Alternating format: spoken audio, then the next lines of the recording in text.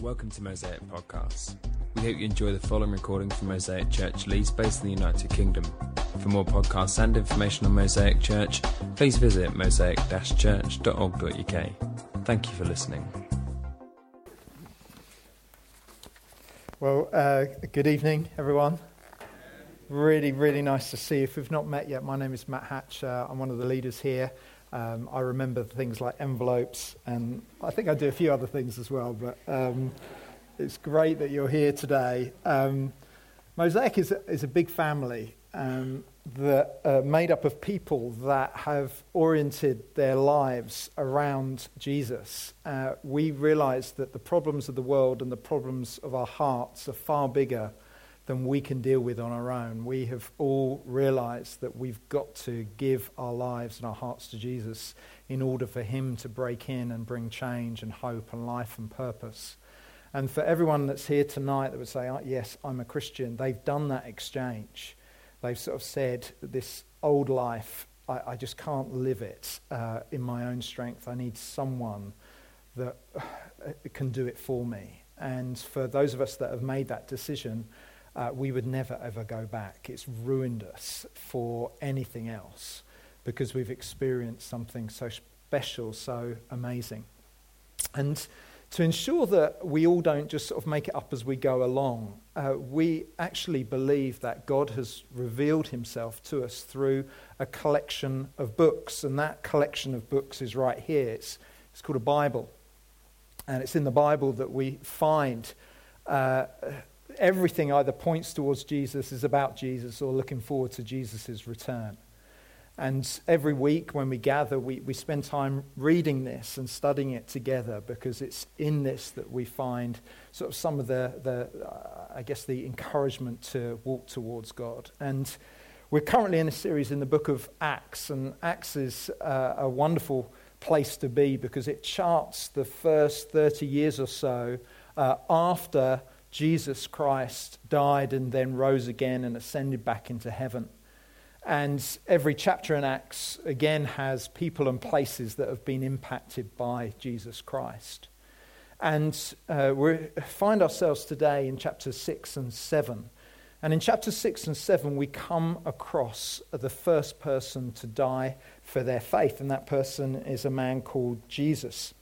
You know, it's estimated around the globe something like 90,000 Christians die for their faith every year. So every 6 minutes there's a Christian around the world that is being persecuted and martyred for their faith. And the reading today is about the first person who gave his life up for Jesus. So if you've got a Bible, can you turn to Acts chapter 6 with me? It's going to be on the screen. We're going to go from verse 1. And just so we can cover both chapters, I'm going to sort of like dip in and out a little bit. So verse 1. In those days when the number of disciples was increasing, the Hellenistic Jews among them complained against the Hebraic Jews because their widows were being overlooked in the daily distribution of food. So the 12 gathered all the disciples together and said, it would not be right for us to neglect the ministry of the word of God in order to wait on tables. Brothers and sisters, choose 7 men from among you who you know to be full of the Spirit and wisdom. We will turn this responsibility over to them and will give our attention to prayer and ministry of the word. And this proposal pleased the whole group, and they chose Stephen, a man full of faith and the Holy Spirit. So there's this problem where the widows in the community, half of them were feeling hard done by because whenever food was distributed to them, those that came from a Greek-speaking world felt the local widows were sort of getting priority. And so the church quickly realized there was sort of some racial division happening in the church, which was totally against the gospel that they were preaching, and quickly moved to appoint 7 godly men to sort of make sure that the widows got the correct amount of food. And the star of the show, the hero of the story, Stephen, is chosen. Verse 8, now Stephen, a man full of God's grace and power, performed great wonders and signs among the people. Opposition arose, however, from members of the synagogue of the freedmen, as it was called, Jews of Cyrene and Alexandria, as well as from the provinces of Cilicia and Asia, who began to argue with Stephen, but they could not stand up against the wisdom the Spirit gave him as he spoke.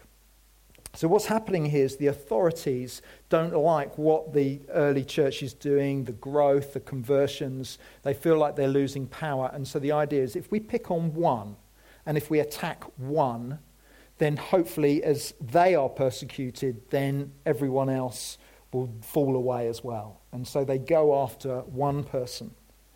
But what we find is that Stephen doesn't actually sort of back down or go away quietly, but rather he preaches a message that is so provocative that it ends up with them rising up against him. And we're going to come back to that message in a moment. But verse 54, when the members of the Sanhedrin heard this, in other words, this message that he gave, they were furious and they gnashed their teeth at him. They become almost like animals.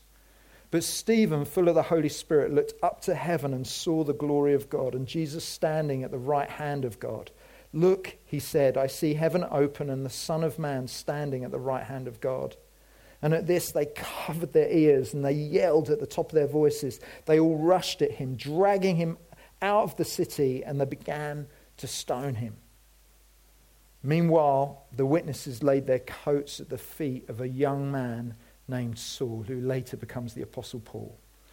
And while they were stoning him, Stephen prayed, Lord Jesus, receive my spirit. And then he fell on his knees and cried out, Lord, do not hold this sin against them. And when he said this, he fell asleep. And the first Christian martyr is slain. I want to introduce to you tonight the big idea, the thing that I guess I'm going to be talking about again and again. And I need a volunteer, and Emma has kindly volunteered for me. And Emma, if you can just come down the front. Can we give Emma a little round of applause? And why don't you go there, Emma? And if you can hold this little bag of toys that I've got 3 kids. And, you know, my kids have lots of toys. I mean, loads of stuff in here. The problem is, when you have too much stuff, when something better comes along, there's no room for it. So, say if I had a better toy to give Emma, and I wanted to present Emma with this great toy, well, she would need to do something quite profound in order to fully embrace this new toy. Are you ready to do that thing? She's looking nervous. We've not practiced this. Let's hope it. Pray if you're a praying sort of person right now. 1, 2, 3. Yes, Emma! Very good, very good, very good. Can I have that back? Yeah, I need to sleep safely tonight. Yeah, thanks. The big idea is this. You can only receive something better when you let go of what you already have. You can only receive something better when you let go of something you already have. When you turn to the person next to you and sort of in your best sort of, I don't know, not preaching tone, just say it like with meaning, from the heart. Say to them, you can only receive something better when you let go of what you already have.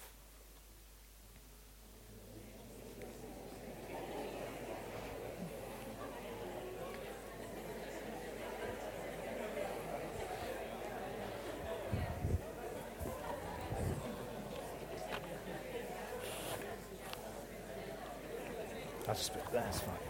Good work. Some of you are like putting your hand on your heart as you speak. How sincere is that? Well done.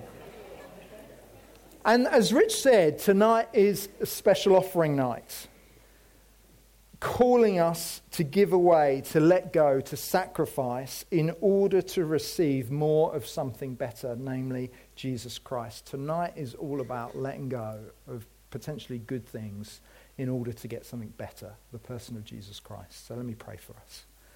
Heavenly Father, thank you so much for the opportunity we have tonight to study your word, to be together, to have our eyes sort of turned to yourself. And I pray, God, that you'd help me communicate well from what I've studied in the word, but also you would be speaking. You would be glorifying your Son, Jesus, through all that we do. Amen. You know, there are many things in life that appear on the outside painful and in the short term of great cost, but in the long term you receive something better. All of you that are into exercise know the principle of short-term pain to have long-term gain. I generally feel like I have a love-hate relationship with things like that. I don't like the pain in the short term, and I find it hard to sort of think of the future. And to be frank with you, a special offering preach falls into this same love-hate category. Short-term pain for long-term gain. So as your church leader, my confession tonight is that I hate these preachers with a passion. And I'm just going to talk for a bit because it'll be cathartic and helpful. Just nod, just be empathic and all that sort of thing. So listen, this is why I hate it. I hate it because culturally, telling people that we're raising £75,000 and asking them to give to it makes everyone nervous and twitchy. We don't generally talk about money in our culture. I imagine very few of us know how much we earn, how much we give. And so we definitely don't like someone telling us where to or what to do with our money. And that's what I'm doing tonight. I hate these preachers because when you talk about money, everyone is suddenly on edge. And it's really easy to offend people. And it's really easy just to get my words wrong and you end up storming out. Or, please don't do that. Or, because of the inbuilt distrust of leaders and institutions in our culture, many of you are just asking those really tough questions. Where exactly does my money go? Will it be wasted? Matt, do you benefit personally from what you're asking me to give tonight? Or another reason I hate these talks is that I look out amongst you people, you lovely people, and I see years of generosity. Like for many of you that have tracked with Mosaic for months, years, maybe even a decade. And I just see years of you sacrificing so much in order to be really generous. And it is hard to stand before you and say, come on, let's go again, when you've already given so much. Or I hate it because I look out, and for those of you that are unemployed or for those of you that are students with a mounting student debt, you've already turned off and thought, tonight is irrelevant. There is a massive consumer mentality in our culture, and for many students that go to church, you just expect everything to be provided for you for free. And so I know that just for you students out there, I've already lost many of you. You've counted yourself as like, this is irrelevant. And it's an uphill struggle for you to see that no matter what your financial situation, sacrifice and generosity are not optional extras for the Christian. They're not optional extras. We're called to live that sort of life.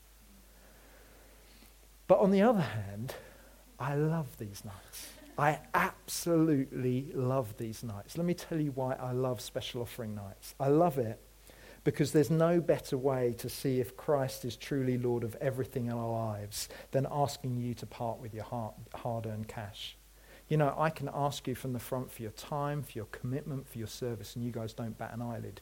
Then I ask you for your money, and you're like, whoa, that's a lot.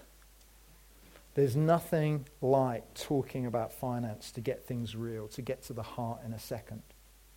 And I love nights like this because giving away your finance for myself, for my family, and for you reveals greed and selfishness like nothing else. So when we ask you to give, it is such a clear opportunity for all of us to grow in our faith, to mature as disciples. And I love calling you to that. You know, it is impossible to be a fully devoted follower of Jesus without becoming a fully developed steward of your resources. Those two things go hand in hand. And listen, I love nights like this because I personally am totally convinced of what I'm calling you to give to. I feel like really confident that that as I present you, here are the things and here are the people we want to invest in. I just know that they're really good things. I have joy. I have confidence in them. And I know that every pound will help us serve and love more people. And lastly, I love nights like this because a generous, sacrificial church that freely gives away its money brings much more glory to God, which is the bottom line, which is what we exist for, is to bring glory to God, but also has the power to change the world. If all of us are free to give, if all of us will use our resources for the kingdom of God, then my gosh, God can give us a load of stuff to do for him. And I'd love us to be in that posture. So I have a love-hate relationships with nights like this. I mean, you may be asking, well, what on earth has that and the fact that we're doing a special offering got to do with the book of Acts and the first martyr, Stephen? Well, I want to ask this question tonight. How did this very ordinary guy go from serving behind the scenes, serving the widows, and somehow end up standing before a religious court, defending the faith, and then being prepared to stand up for what he believes in the face of death, and being crushed by stones, yet worshipping Jesus through it all? As you read his story, he seems content. He seems, even though his life is ending far sooner than he thought, he seems okay with holding nothing back. He's not really thinking of himself. He's convinced the sacrifice is worth it. And my feeling is this: if I can get some of that into my own life, if I can get some of Stephen's thing, whatever's going on in him in this moment, into my life, then maybe I can find freedom and satisfaction too. Maybe on challenging days like tonight, I can say to God honestly, not just because I know it's the right thing to say, but honestly before God, I can say to him, you can have whatever you want, and hold nothing back, and give with a smile on my face.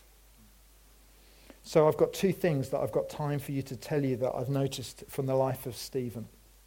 Number one is that he doesn't reject the rescuer.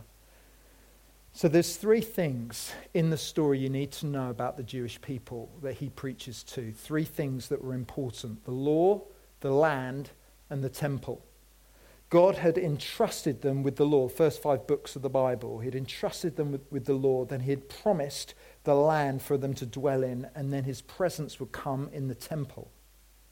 However, Stephen could see that somehow they had substituted these things for an actual obedient relationship with God. And so in his preach, what he does is this: he takes the hall of fame of Israel's history and explains that each one was a rejected rescuer. Each one was sent by God but rejected by Israel. So Joseph saved people from famine in Egypt, yet he was rejected by his brothers. Moses saved the people from Pharaoh, yet was rejected by his fellow Israelites. David saved the people from their enemies, yet was rejected by Saul and one of his own sons. Stephen says, just as they followed that pattern of being the rejected rescuers, so Jesus himself was sent by God, and you have rejected him. He was sent to save you, but you have brutally murdered him.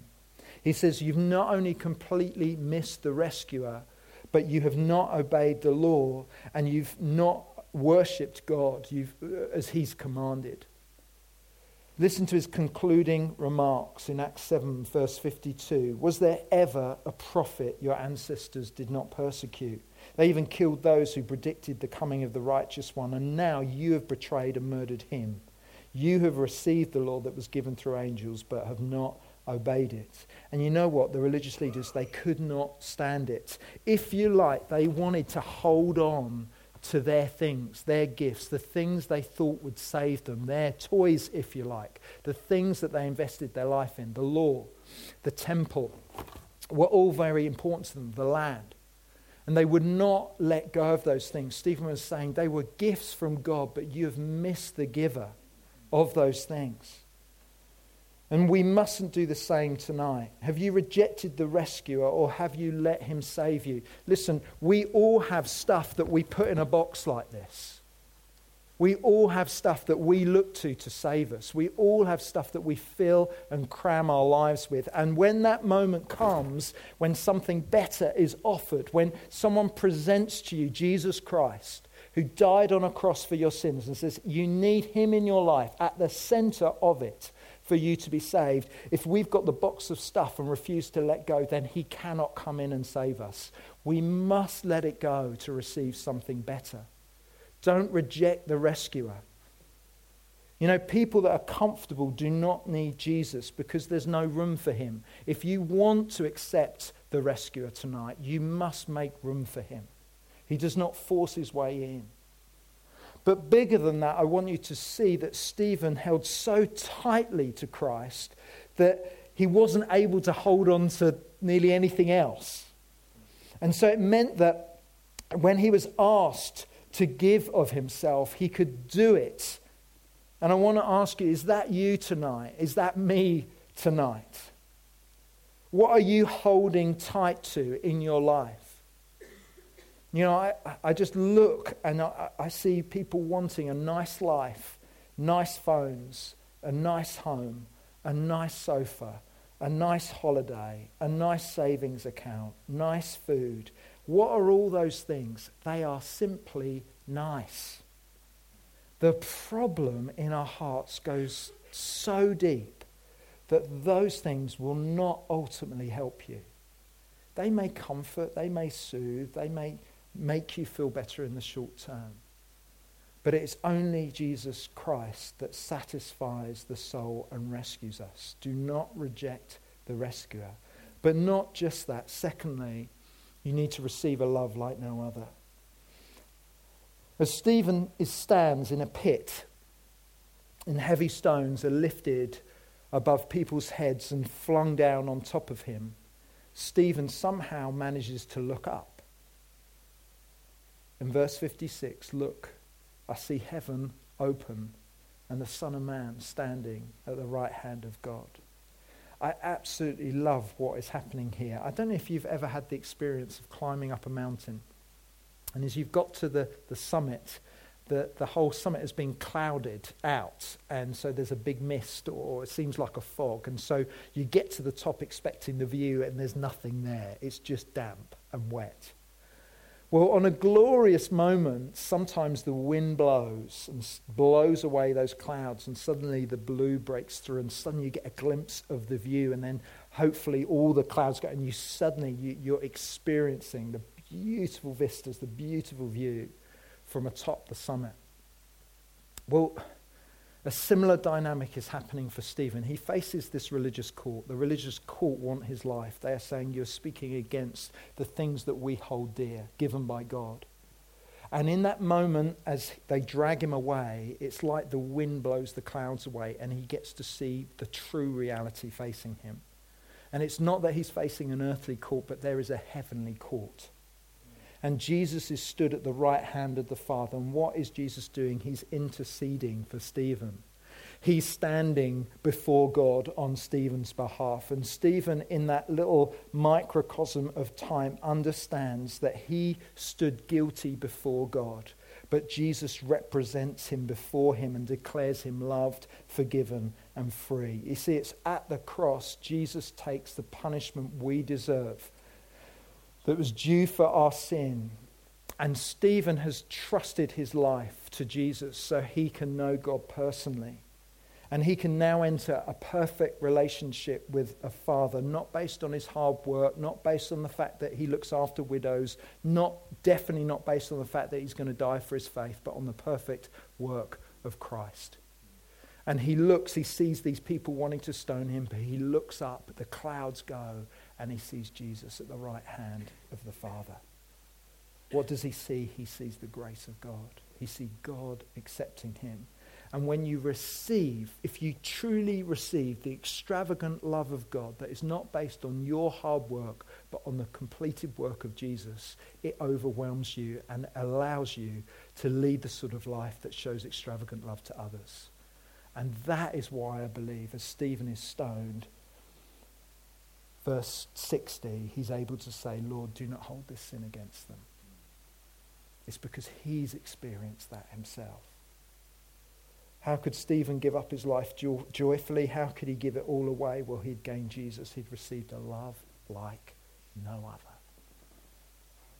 Jesus was a more satisfying prize, and it begs the question, can we do the same?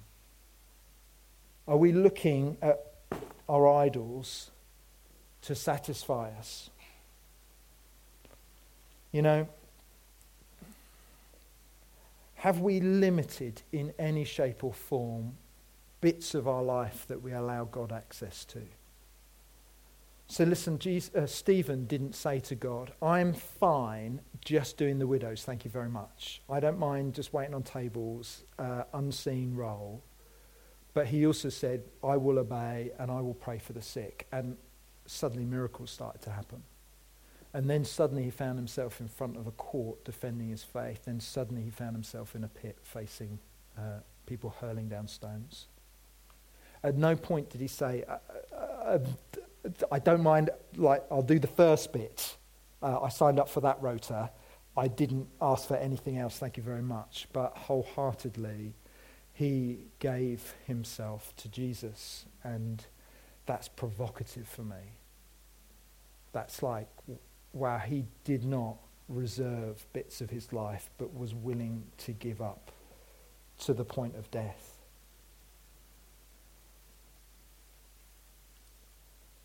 Do you look at all your outgoings and see what is left and give that away? Or do you ask God, what shall we give? And then make your outgoings fit round your giving. Do you think I'm a student in debt, so I can't give? Or do you think I'm a Christian called to lead a generous life? Therefore, the most prudent thing to do is sacrifice a few luxuries, sacrifice even a few necessities in order to give money away. Learn those lessons now. Get in the habit of letting go in order to receive something better. Stephen did not withhold his life because he had tasted a love like nothing else. You know, just to push this home a little bit, I wonder what you think Stephen would say if he was here tonight. Like, I wonder if he was sat next to you this evening and he was listening to me talk about the special offering. I wonder what he'd whisper in your ear when that moment came to give. You know, I think he'd lean over and whisper, Matt, think of the grace poured out over your life and the delight of growing closer to Jesus in obedience. Be lavish, be generous, give it away. It is worth it. I don't know if you've ever had the privilege of looking after some kids that were demanding some sweets. That's like my life. And usually I have to fish out a couple of quid to give my kids a chance to buy some sweets. They buy a lot of sweets. And then they come back in and I say, oh, can I have one of them? And they say, no, you can't. Isn't that bad, Paula? That's welcome to parenting right there. And I'm like, I paid for those sweets and you're not letting me have one. Let's not treat the Father like that, who gives every good and perfect gift to us. And tonight, just, you know, we do this every other year, is a night where he comes, I hope he comes to you and says, will you give this?